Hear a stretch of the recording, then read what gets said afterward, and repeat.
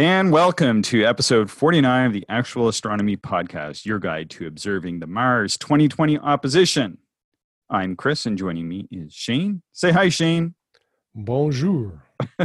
We are two amateur astronomers, and that means we do astronomy just for the fun of it. And this podcast is one of the ways we get to share our love for astronomy with anybody who wants to learn more about the night sky.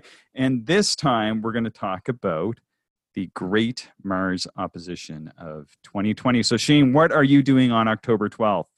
Well, the obvious. I'm eating Gonna turkey. be complaining about all the clouds.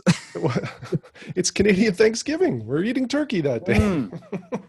And it's the Great Mars Opposition for this year. And that too, yes. Yeah, it better not be cloudy. Yes. Better not be cloudy. Better not be. Basically, this is going to be, and leading up to it, like it's not just the 12th, but really from now, we're just about a month before the 12th of October and the month after. This really is the time to take a look at Mars. In fact, I was out this morning. I got up, as you know, I get up at 3 a.m. and go out and see if the conditions are good enough to observe. And they just weren't quite good enough. There was some cloud, actually, but Mars is now so bright that it was beaming right through the thin cloud that was up there. It was like the only thing I could see in that part of the sky. And it was super visible. In fact, at first I was like, I'm going to grab my gear and bring it out. But then I realized it was just coming through the clouds. And it is that bright. Wow. Well, it's incredible. It's just a beacon in the sky. And what I love about these good oppositions is, just how orangey it is too, even to the naked eye. Like you just can't mistake it. Yeah. So how often do we get these oppositions in general?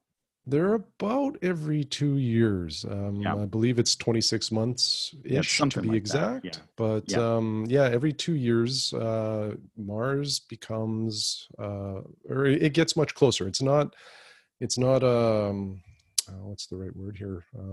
It's an elliptical orbit. So the distance between us and them, or it, little foreshadowing. It's not elliptical. There. Yeah. Okay. Let's carry on with the script. Yeah. No worries. So not all these oppositions are created equal. I think what you're trying to say is there's basically some oppositions where Mars is closer to us, and there's some oppositions where it's farther away. And then as well, there's oppositions where it's further south, because the ecliptic runs through some of the southerly constellations like Scorpius and Sagittarius, and it's very low on our northern horizon. And then there's times like this one where it's really nice and high. So there's several factors there. So sometimes it can be nice and high and be far away, and sometimes it can be nice and close but too low down. And when it's low down, the atmosphere impacts it and really impedes our view. And when it's far away, that the planet is very small. But this is one of those ones where it's both very high in our nighttime sky. Boy, like even this morning, I was out a little bit later, and it was at 5 o'clock, and it was still up like maybe 50 degrees in the nighttime sky or something like that. So really nice and high, and it's really close. And I was looking, and the next really good opposition for us in the Northern Hemisphere anyway is not until 2034. So we got more than a dozen years to wait for the next one. Unfortunately, that will be this good. Now, even though it comes around every 26 months, the next one that would be this good is some time away. Yeah. And one other thing that you and I have talked about on a few of our previous podcasts is the last Mars opposition was almost like it really wasn't worth observing because a dust storm had taken over the entire planet of Mars. So there was no surface detail to see. It was just this orange circle. Yeah. Right now, there's no dust storm happening. Now that could change. It's an active planet in that regard. So, the other part of this is like, you got to get out there and observe it as much as you can, because tomorrow a dust storm could start to kick up, and then a week later you won't be able to see any detail on the planet. So the next 2 months, I'm going to be looking at Mars every clear night that I can because of all of these factors. It's just things are lining up right now for it to be an outstanding Mars season. Just after the pandemic hit, and with this Mars opposition coming up, a couple of my friends were giving from Ontario. They were giving a presentation, and they took it on to Zoom. It wasn't supposed to be on Zoom, so I attended it. And they had actually made this big plan for the 2018 opposition to finally go down, and they had a bit of a sponsor. In another mutual friend, or from another mutual friend, who arranged for time on the Lowell Observatory Clark telescope, and they went down, and I feel really bad for them. They went all the way down there, and they were dust stormed out. They actually had like 3 nights booked where they were the only people there at the telescope. Wow. And it was clear on Earth, but not clear on Mars. And there was like one night where they could just barely see some of the features now, like not even as good as the other night when we were out and we had some poor seeing conditions. They weren't even able to see it that well. I felt pretty bad. They had like kind of arranged and spent a lot of money for that, but and you know that just can be the way it is. But the whole experience, they had a lot of interesting stories just from the whole experience, and being there on Mars Hill, where Lowell made his sort of famous or perhaps infamous observations, is pretty cool. So Shane, what is an opposition exactly? We're saying Mars is going to be an opposition on October 12th. So what is an opposition? So whenever we talk about planets, we often circle or focus in on opposition. So within astronomy, opposition is when 2 astronomical objects are said to be in opposition when they are on opposite sides of the celestial sphere, as observed from a given body. So that would be Earth for us. A planet is said to be in opposition or at opposition when it is opposite to the sun in our skies. So this means it rises at sunset and sets at sunrise, so it's visible for the entire evening. Yeah, and kind of leading up to that, and you made a bit of a joke, but it's true that I've sort of become a bit of a nocturnal creature, because before opposition, it's highest in the morning sky, and then after opposition, it's highest in the evening sky. And the one thing that I've found is that the morning sky can be a little bit more stable and a little bit clearer than forecast. Even this morning, wasn't supposed to be clear when I first got up at about 3. It was completely cloudy. I was chatting some astronomy with a friend of mine on the West Coast. He was also clouded out and smoked out. And then when I went outside at 5, it had almost cleared off, but we had some unexpected rain overnight, and the skies were very, very humid. There was a lot of moisture around. So I didn't set up. But once we get past the 12th, I'll pretty much just be observing in the evening sky. Unfortunately, because I think those morning skies really are. I think you should at least get up once and do a morning session, I think. One of these days I'll shock you and actually do that. But, I won't make any commitments at this point in time. Oh, good stuff. So what captivates humans on the pale blue dot, which our Earth sort of was named by Carl Sagan? So what captivates humans so much on our planet about the little orange ember up there? Well, I think there's a couple things. Like, one is it's a challenging observation because it's a long ways away and it's not a very large planet. But it gives you just enough detail that it can, well, in the past, it's certainly spurred a lot of imagination around what people could be observing. But I think the other thing that intrigues people a lot about Mars is there's a lot of similarities to Earth. You know, it has polar caps. It has deserts that we're aware of, a large volcano. There's a lot of similarities to our home planet. And you can tease some of that stuff out even with the small telescope.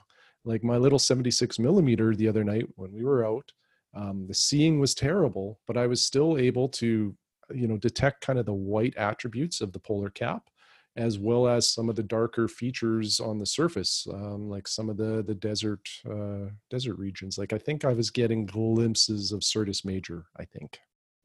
Oh, wow. Well, that's awesome. Yeah.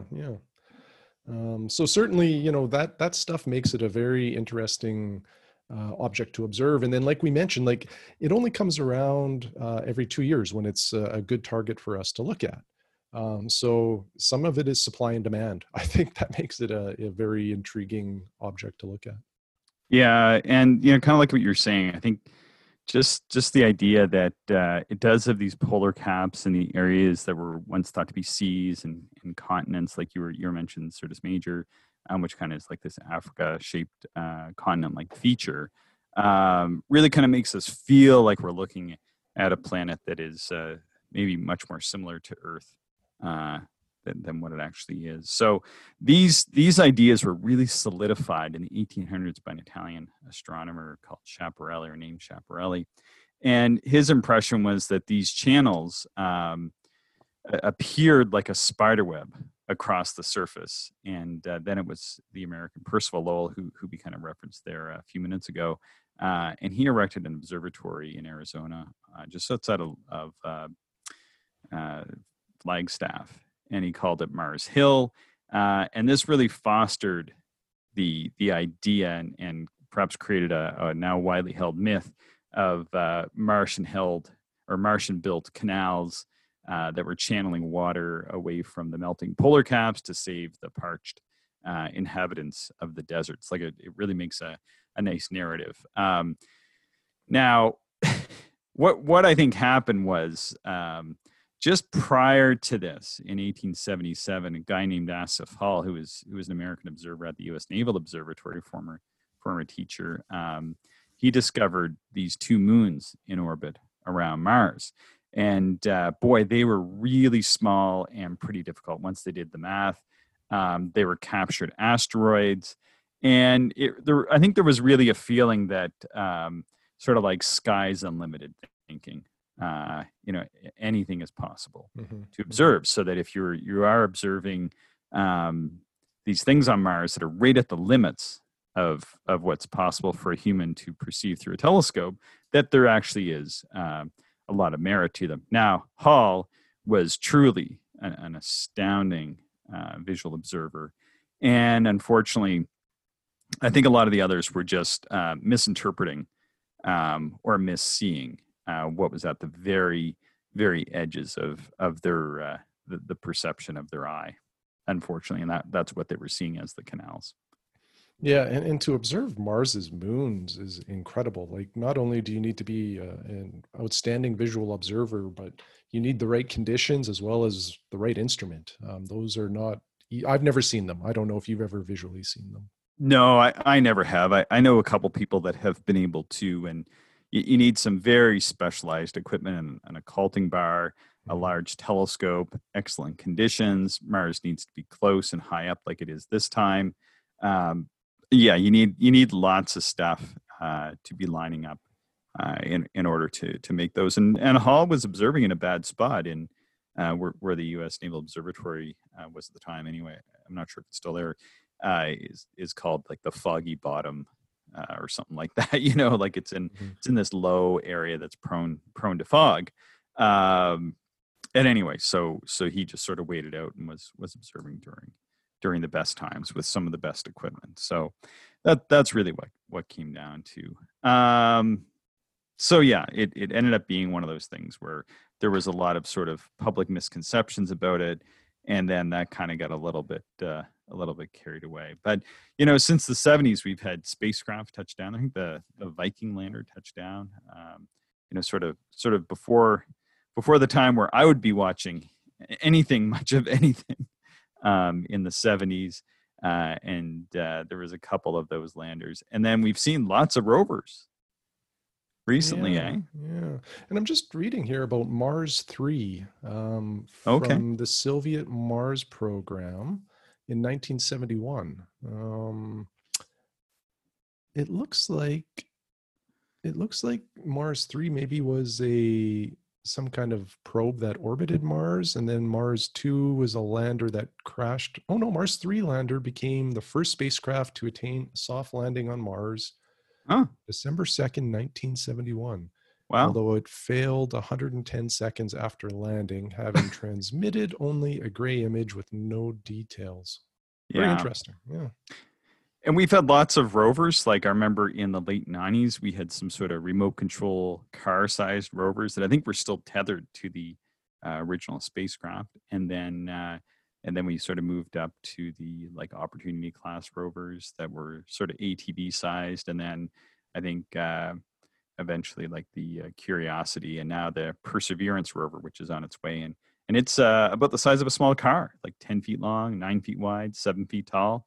It's about the size of a little car, really. Yeah, yeah, and it's amazing what Curiosity has sent back to Earth for research and data, like just phenomenal photographs. And one of my favorites is oh gee, it's like just kind of capturing the horizon and a sunset on Mars. You know, it just feels very natural, you know, very Earth-like. Hmm. And of course, we have a little bit of a connection here with the landers on Mars, because the the NASA team was trained by someone from Regina, Saskatchewan, and how to do that. And from time to time in the past, we've actually had some of the NASA team come up here and give presentations, which has been really cool, because sort of Saskatchewan was one of the leading places for aerial and satellite geological exploration, where they were one of the first places to take satellite and aerial images of the geology of terrain in order to figure out best mining and forestry practices and stuff like that. And then when NASA was looking to actually put landers on Mars, they needed that expertise, and so they came here to be trained on where to put the a lot of these Mars landers down. And I kind of heard that and was a little bit skeptical about it. And then we had Jim Grace come up, and I got to have some meals with him and spend some time. It was pretty phenomenal, to be able to do that. Yeah, yeah, absolutely. So the geology of Mars, sort of as a bit of a segue into what we were just saying, there's no plate tectonics, but there is some volcanism there. In fact, the largest volcano in the solar system, Olympus Mons, is there. And it's so large, it's sort of hard to get your head around. And like you and I have both been to some of the large volcanoes on the Hawaiian Islands, but Olympus Mons on Mars is so huge that if you landed on it, you would barely be able to perceive the grade. Like, it's so gradual, and like that's how large it is, even though I forget how high. It's miles and miles high, though. It's 21 kilometers 21 tall, kilometers which tall. is 13.6 miles. So, and just to put some context here, so we're all familiar with Mount Everest, tallest mountain on Earth. Olympus Mons is approximately 2.5 times Everest's height above sea level. It's incredible. Like, if that was on Earth, the peak of Olympus Mons would be, I think, extending into space. Like, I think that would poke through our atmosphere. That is amazing. Mm-hmm. Now, Mars itself, one of the things is, and people often say, well, like, would you go to Mars? Like when I'm doing a talk or something, or I know when Jim Grace was here doing his presentations, that was one of those things. And he was like an astounding no as well, if I'm recalling correctly. And one of the reasons why is that, Mars is much smaller. Like when you look at it, yeah, it's round and it has some atmosphere and it has these polar caps and these desert and continent-like regions and large surface features, which are very reminiscent of the Earth. But that's kind of where it stops. Like it's actually much closer in size to our moon than the Earth itself. I mean, it would be amazing if it was the size of the Earth. It would be amazing what we could see there, but it's just not. Yeah, it is small and it is a long ways away, which makes it challenging. Yeah. So a little bit more on the history there. Like you can see these polar caps, which we've talked a little bit about, and they have some water ice in them and some carbon dioxide ice and other subsurface ice. And these were first observed by Huygens, Christian Huygens, back in 1672, and then later confirmed by Maraldi in 1719. There's also a lot of caves and valleys that have been discovered by the Viking and Mariner missions and such, and they were carved out. They now think, and this is sort of like recent stuff I was reading just over the summer, where they think there was these large glacial caps, not like a global snowball or anything, but there was some large glacial features, and that these melted at one point, and then the melt happened very quickly, and it sort of forged out features like the Mariner Valley. I don't know if you read any of that stuff this summer when they released a few papers on this. They had some really neat shots showing like Mars and then like these glaciers and then like how it kind of carved it out, and then those features kind of filled back in with some ice and water and that sort of thing. It was really cool. Yeah, that is very interesting. There's also very little magnetism on Mars, and this is definitely a problem for anybody that has thoughts of going and wandering around on the surface, because that means that the solar wind and the weak gravity, because it only has about 60% of Earth's gravity, the solar wind is pushing the atmosphere out into space. Yeah. So that's a problem. It would be a very challenging place to have a good life, I guess. I think so. Yeah. Yeah. It's definitely a problem. Yeah. It's very interesting, like the whole concept of, people going to Mars, and maybe at some point, the talk about like actually thriving or living on Mars is incredible. Yeah. The fact that some of those plans, that we may actually see a person on Mars in our lifetime, I think is so exciting. That would be exciting. I'd be very concerned for that individual. Well, they're not coming back, I think, would be one of the key things, right? They're Yeah. going there to do work and be a pioneer of sorts, but we're probably not seeing them back on Earth.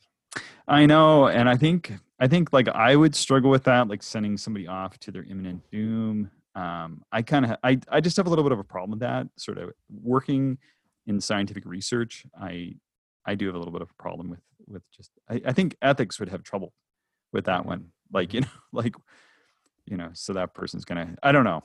I think a lot of things would have to line up for that to get approved. I also think like sending somebody there and having them come back. Yeah, I don't see that as an insurmountable challenge.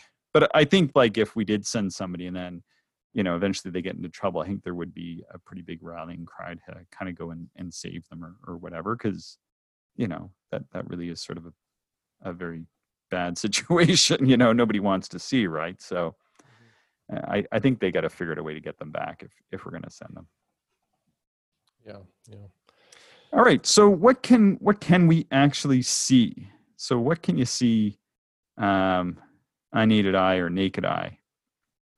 Without like any optics? Yeah, without any optics at all.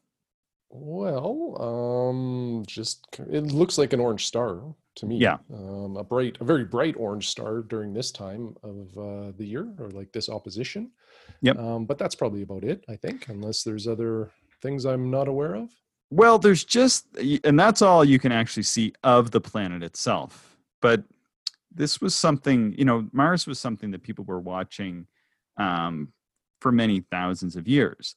And the one thing that they noticed is that there's a period of time where it does a bit of a loop-de-loop, basically. And nobody understood why until about 1600. So there was a lot of theories. And of course, we had the Copernican theory come along in the 1500s when Nicholas Copernicus put that out. But still, even with the Copernican theory, nobody could really explain why Mars did this loop-de-loop, or basically what it does is it does this backwards, or what's called a retrograde motion. So, and you can see this even without a telescope. And what you'll actually see, and the person who made the best observations of this and was Tycho Brahe, he was observing before the telescope was used in the nighttime sky. He's observing in the mid to late 1500s. And he made all these observations of Mars and this backwards action against the star field. So what happens is you see Mars going along at this time, and then there's a point. I forget when that point is exactly. I don't know that it necessarily lines up with the opposition date. But around now is when you'll start to see this. You'll see Mars will actually stop. So it's trucking along. The stars are kind of going past Mars as it's going in its orbit. And then it sort of appears to become stationary. And then it changes direction for a period of a few days or weeks or whatever it is. And then, kind of starts to reverse direction again and then continue along its path against the background stars. and nobody could really figure out this. But Tycho Brahe had an apprentice, or maybe that's the wrong way to put it, but was Johannes Kepler. And he created a mathematical model, which we rely on today for these orbital dynamics. And he figured out the business of retrograde motion or retrograde action. And basically, and look, I'm no math major on this, but the best way I've seen it described, it's like two cars traveling. And imagine you're on a multi-lane highway and you're in the rear car and you're approaching a car on that highway. So you actually will see that car traveling along, maybe in the distance as you're approaching it. And just like you, the trees are kind of coming up to that car and going by on sort of one side. And that's what you would expect. Now, something that most people may not have quite noticed, especially if you're the driver, you should keep your eyes on the road. But as you approach that car and then pull out to pass, those trees will appear to move in the opposite direction, just as you're going by the car. It's just a function of perspective, where you are, and the motion of that vehicle appears to actually go backwards because you're passing it, right? So you're going to see that car sort of moving into a position behind you, and it's that motion which appears to make the car move backwards in relation to those trees, like sort of in the far background. And then once you're past, it will begin to very quickly move along in the same direction you're going again, and the trees and everything will continue to sort of move past as you would expect. So that's basically what's happening with Mars. As we overtake it, we're on the inside orbit, so we're moving along, and we see Mars in the sort of distant sky because it's outside of our orbit, and it's passing stars. And then as we come up and we're sort of lining up just right with it, we'll see it stop. We'll see it move backwards as we pass it, and then it stops and changes direction again and continues on that regular motion. So you actually can see this, and this is one of the things that they say you can see with the unaided eye, and that's how it was originally observed. That's very interesting. I was not aware of that. Yeah, it's you kind of would have to go out and plot it night to night. But yeah, I've never really done that, but I've heard of other people that are really into, say, like some people might be more into the math of all this. Mm-hmm. And, I've heard of people like kind of running the numbers and then going out and watching it, kind of getting some enjoyment out of that. That's a little bit beyond my mathematical skill level, though. Yeah. Well, I just like to look at pretty things. Yeah, me too. But you might be able to see this a little bit better through binoculars. And I think with binoculars, you might be able to see a bit of a disc, especially this time. I think before might be a stretch to say you see a disc. I think you could see a disc this time with Mars, and then you would be able to see it kind of go by the stars, especially like week to week. You're going to notice a change in relation to the background stars. And if you kind of look for the Mars retrograde orbit, you'd be able to kind of track it in amongst those stars, and that could be kind of cool. Yeah, well, and binoculars would be great for that observation, just because of the wider field. Like you would require those background stars there in order to achieve this observation over a period of a week or whatever time frame it is. Yeah. Now with a telescope, that's a whole different ballgame. Yes, things change. What can you see with the scope, Shane?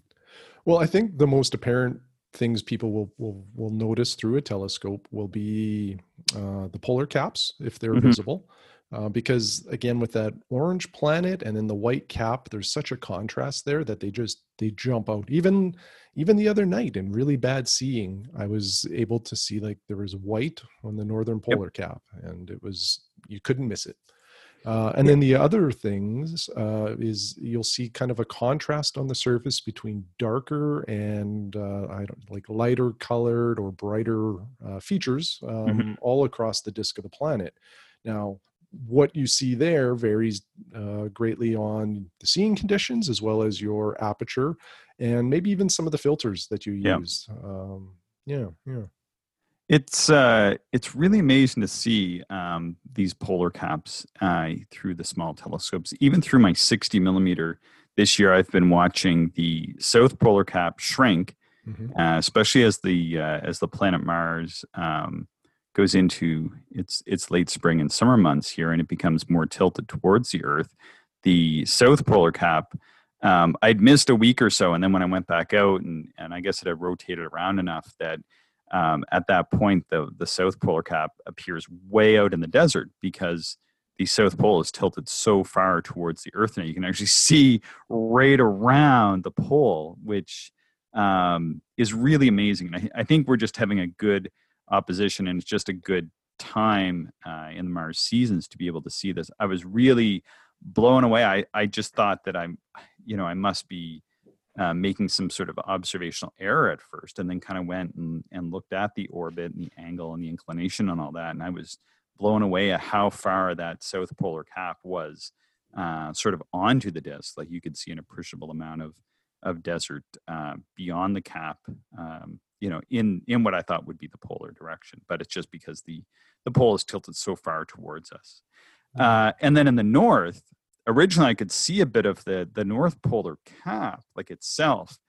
But now, almost like what you were saying is, there's so much snow and ice and everything that's formed up in the North Pole during the winter now that you're really just seeing like a huge area that has sort of been covered in frost and snows and ice and all this other kind of material, and that's built up. So originally, when this opposition started here a few months ago, and I was looking, the North Pole, when you could see it, really just looked like a large kind of polar shaped feature. But now that whole area is covered in like a bit of a snow cap, really more so than just like a round circular polar cap, like you might traditionally think of one.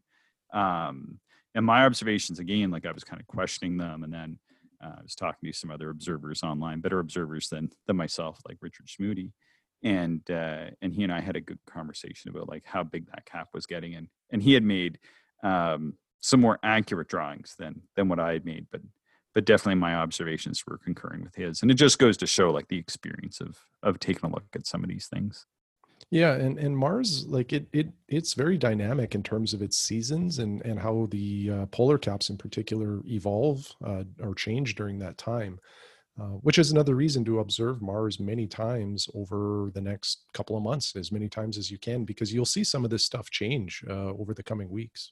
Yeah, and it was Christian Huygens who first saw these Syrtis Major feature, like the dark African-shaped continent, in his sketches, and he was using an aerial telescope.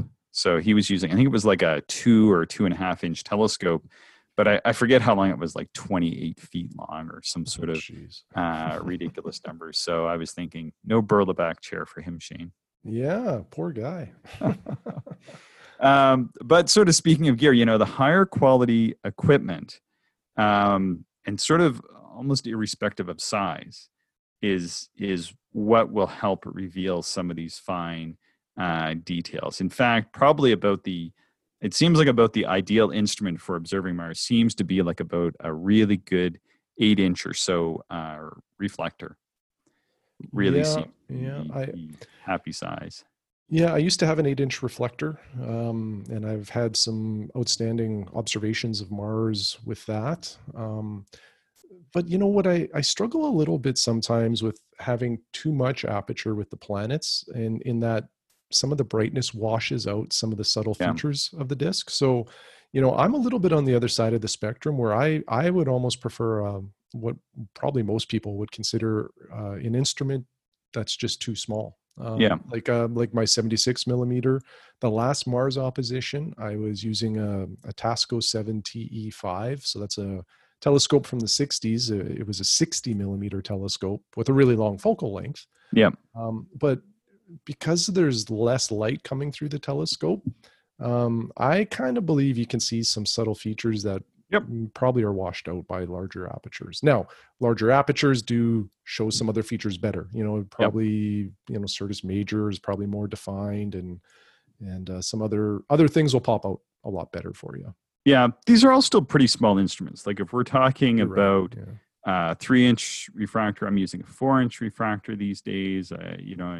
Before the podcast, I was talking about my 6-inch Maksudov, but apertures between 3 and 8 inches or so. These are definitely the small telescopes in which are really the main ones in the hands of the amateur astronomers. And I think they provide really the best views that you're going to get visually through a telescope. But you've been collecting some pretty fancy, or maybe fancy is the actual opposite word. You've been collecting some very basic but expensive eyepieces for Mars.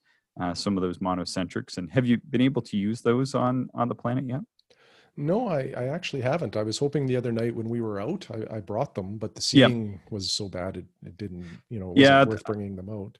I did bring my XO, and I meant to use it because the better monocentrics and very minimal eyepieces and the higher quality ones will actually give you a better view in those poor seeing conditions. Yeah. Like, Well, I've even noticed that in like good conditions. mhm, If I put the super mono in over, say, my Leica Zoom, yeah, the conditions go from, say, like a 3 out of 5 to like maybe a 3.5 out of 5. It seems yeah. it just gets better. Um, So, because one thing I was observing here a couple weeks ago was through my XO, I could see this sort of the white area of the North Polar region, and I could see like this blue line. But I thought it was like remnant chromatic aberration in the refractor. But oddly, I could only see it in the 5.1 XO, and I couldn't see it in any other multi-element like larger field eyepieces. And then when I was chatting with really an amazing planetary observer, Richard, he was saying that that was the atmosphere, and had an image that he had drawn and sketched and sent to me, and I was like, yeah, for sure, 100%. Like that's what I was observing. But again, like you're really getting down to some pretty fine observations with some pretty expensive little eyepieces, mhm. as well. Like filters can really help quite a bit. I've been using the number 21 orange, Okay. and I've been using a filter made out of optical glass, which costs a little bit more than just like the generic filters that you buy, and a contrast filter. And you've actually got one of these salmon filters. I had salmon last night, but this is a salmon colored filter. Yeah, yeah. I know you're a fan of salmon as well, I but love I my did have salmon. salmon Yeah. last Yeah, yeah. I think it's like a Ratten 30 or night. 32. Okay. Also magenta, I think is how it's listed. Um, yeah, it's wonderful too. Like it's I'm trying to think here how I would place it. I have It's the. Sorry, go Go ahead. ahead. I was just No. going to say it's not quite like as deep in terms of color as the 21 orange. Yeah. It's lighter. I'm just reading here. So the magenta enhances red and blue features, improves Hmm. polar region features, some clouds and surface features. If you read on cloudy nights, a lot of the planetary guys, especially the Mars folks, really they seem to gravitate towards that one a lot. Yeah. I also have the Celestron Mars filter, and I Yeah, like that one quite a bit. yeah, yeah. It's quite Yeah, nice. and what filters do is, they'll block certain wavelengths of light while allowing others to pass. So the reason we use these filters is because it may expose a certain feature or allow us Yep. to see just a little more detail on, say, the darker region or the polar region, or sometimes you'll get a band of clouds passing. So, we'll try these different filters to pull out a little more contrast and specific details. Yeah, and the other thing that I noticed, especially when the scene, we didn't do any of this the other night because I think we were just really enjoying like being together and sort of observing once again under the sky Right. with our very very small.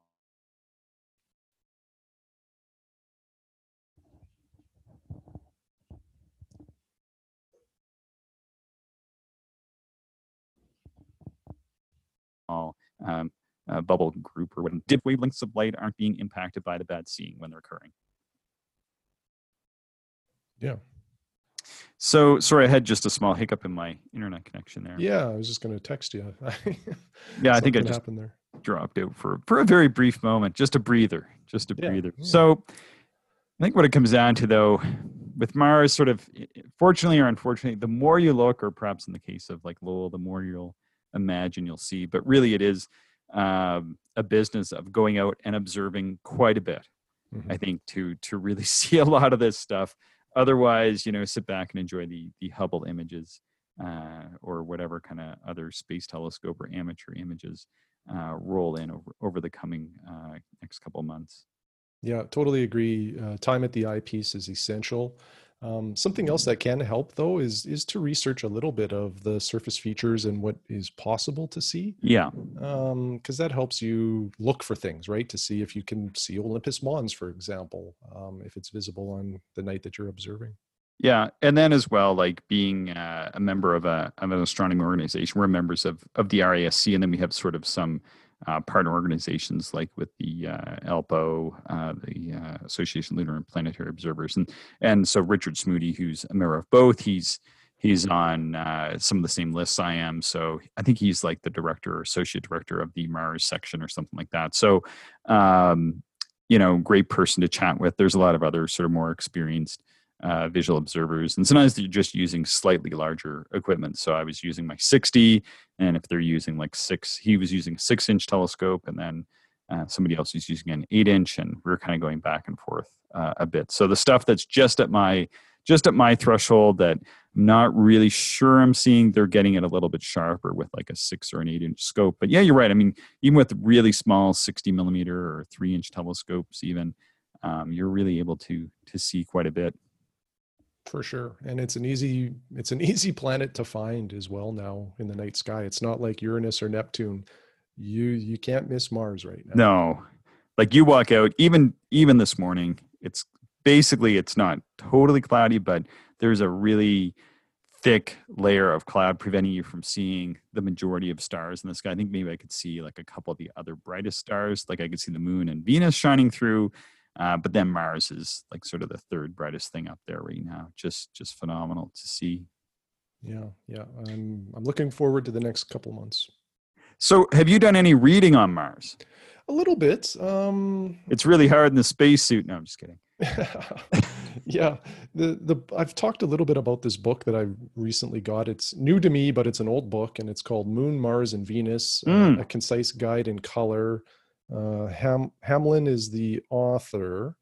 The majority of this book is maps of the moon, Okay. drawn by Ruckel, which is pretty cool. But Yeah. there is a 10 or 15 page section on observing Mars, which is pretty Nice. good. It's a little dated, but things what is talked about here absolutely applies today. And Yes. it's a handy little book. I like it a lot, actually. Yeah. Yeah. And one of the things is that as far as like the visual observing, which is what you and I are mostly interested in talking about and looking at for ourselves, Mhm.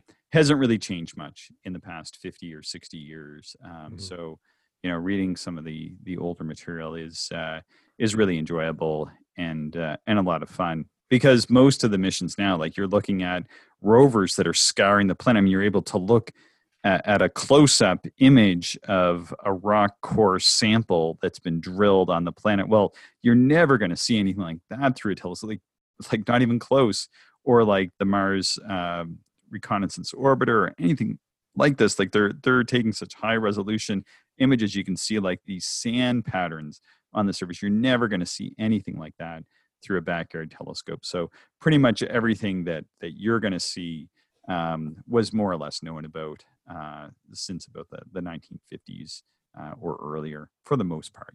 There's a few things, but Yeah. Yeah. I think that's a fair assessment. Yeah. One of my favorite things that I use, Chris, is it's Orion's Mars map.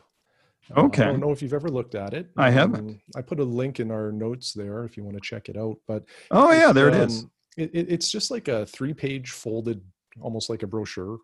It's laminated, so this is meant to be beside you at the eyepiece. And if it gets wet with dew, it doesn't really matter. Okay. What I love about this thing, you open it up and it gives you, like it's a map of Mars. So you get kind of both sides that are largely visible to Earth, with all of the major features plotted. So it plots 150 features. Now, what I love about it is it also gives you the size of these features, like the Mhm. width. So depending upon your aperture, if you can only resolve something down to say 300 kilometers wide, you can kind of scan through the list to see what is visible within, your aperture that Oh you're using. wow, So that's really cool. that But it is talks cool. about I'm just like, looking at it here. Yeah. Yeah, like it talks about like the clouds and hazes, and it, gives you a little bit of an overview as well as how to observe it. Huh. It Oh, talks there we go. about using different filters, and it gives you a list of all the ratons, like 8 through 82. And then it tells you, like, for example, raton 12, deep yellow, brightens desert regions, darkens blue and brown features, enhances blue clouds. Yeah. So you have a little bit of a reference there for which filters will help bring out different things. Hmm. Talks about the seasons, the caps, Wow. conjunctions, oppositions, and it's like $20. And it's It's probably, in my opinion, the best thing you can have for observing Mars Yeah, I at the see. telescope. Yeah, it's actually $13 American. The whole kit is $30. Maybe I was looking at this kit before. I just wasn't sure how good it was, and maybe I just never knew you actually had purchased it through Orion Telescope and Binocular. If they wish to sponsor the show, that'd be great. Yeah, I'll tweet out a picture of the cover Yeah, just so everybody has that reference. But yeah, highly, yeah, highly recommended. yeah. Wow, cool. Well, sort of on that note, I have a little bit of a longer reading list here with stuff that I've been really enjoying. Um, So I have one book that I really think is very good. It's by Patrick Moore. It's called Patrick Moore on Mars by Patrick Moore. And the reason why I like this, it's a super easy read, and it's quite enjoyable. He talks about like sort of the history of observing Mars and some of his observations, and then sort of like later on gets into some of the space missions and such, which is much dated now, being a 20 or so year old book. But like I said, for the most part, about 80 or 90% of it is on the history of Mars and his observations, and all that is still relevant today. So that's Patrick Moore on Mars. I think probably the easiest and most enjoyable read. I have another book that I've read most of this summer. It's a little bit academic. It's by William Sheehan, and it's called The Planet Mars. It's actually available online as well. I'm not really sure why. I think it must be out of press, and maybe he's agreed. I'm not going to send out a link to it in case there is an agreement on that, but just called The Planet Mars by William Sheehan. And it's he goes into a lot of the sort of history and a bit more of the details on the individual observers. It's a good read, a little bit more detailed, and a little bit more academic. And then sort of on the technical side, sort of like the technical observing of Mars, is Mars and How to Observe It by Peter Grago, who unfortunately passed away a few years ago. But this is from 2012. So I think that's sort of the more recent. And he goes into a lot of detail on what you can see in different apertures and the equipment to use. And it's a very comprehensive book. I really like it. It's not a book you're going to read cover to cover, though. And there's some stuff in there that is extremely technical. I really like Peter Grago's works. He's done a few of these books, but they are comprehensive. I mean, and he goes into the history as well. But it's one of those books. It will grow. You will grow with the book. There's a lot of stuff in there that I enjoy reading now that I didn't when I first got the book 7 or 8 years ago. Then this other one, this is one I read this year. I'm not sure. This just came out in 2016. It's not a book. It's an academic paper from the Society for the History of Astronomy, and it's again by William Sheehan. It's called Mars: The History of a Master Illusionist, and it mixes psychology and astronomy. And that is a fun read. That is a really, you should, and it's not that long. It's a paper, and I think you should read that one, Shane. I think you would enjoy it. Yeah, I'm Yeah. just checking it out right now. Yeah, it's approachable actually, and yeah, that's just a paper that's freely available online, so there's no cost to it. But I think if somebody was just looking to pick up a general interest book, Patrick Moore on Mars by Patrick Moore is very approachable. There was a lot of copies put out. Like I bought mine for $2.99.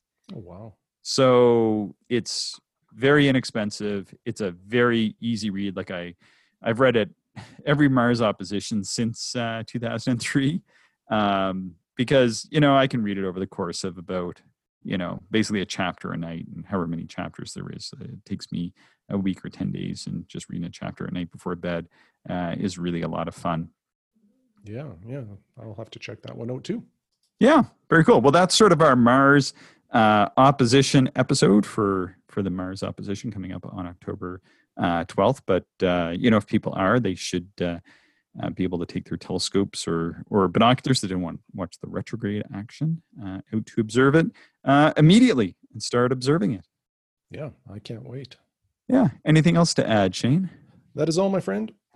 Excellent. Well, we shall end it here. How can people stay in touch with us? They can find us on Twitter. We are at Actual Astronomy. You can email us, actualastronomy@gmail.com. And you can leave us feedback on any of the podcast platforms. We definitely appreciate the feedback, any and all. And if we can respond, we will respond. Thanks so much, Shane. Thank you, Chris, and thank you, everybody, for listening.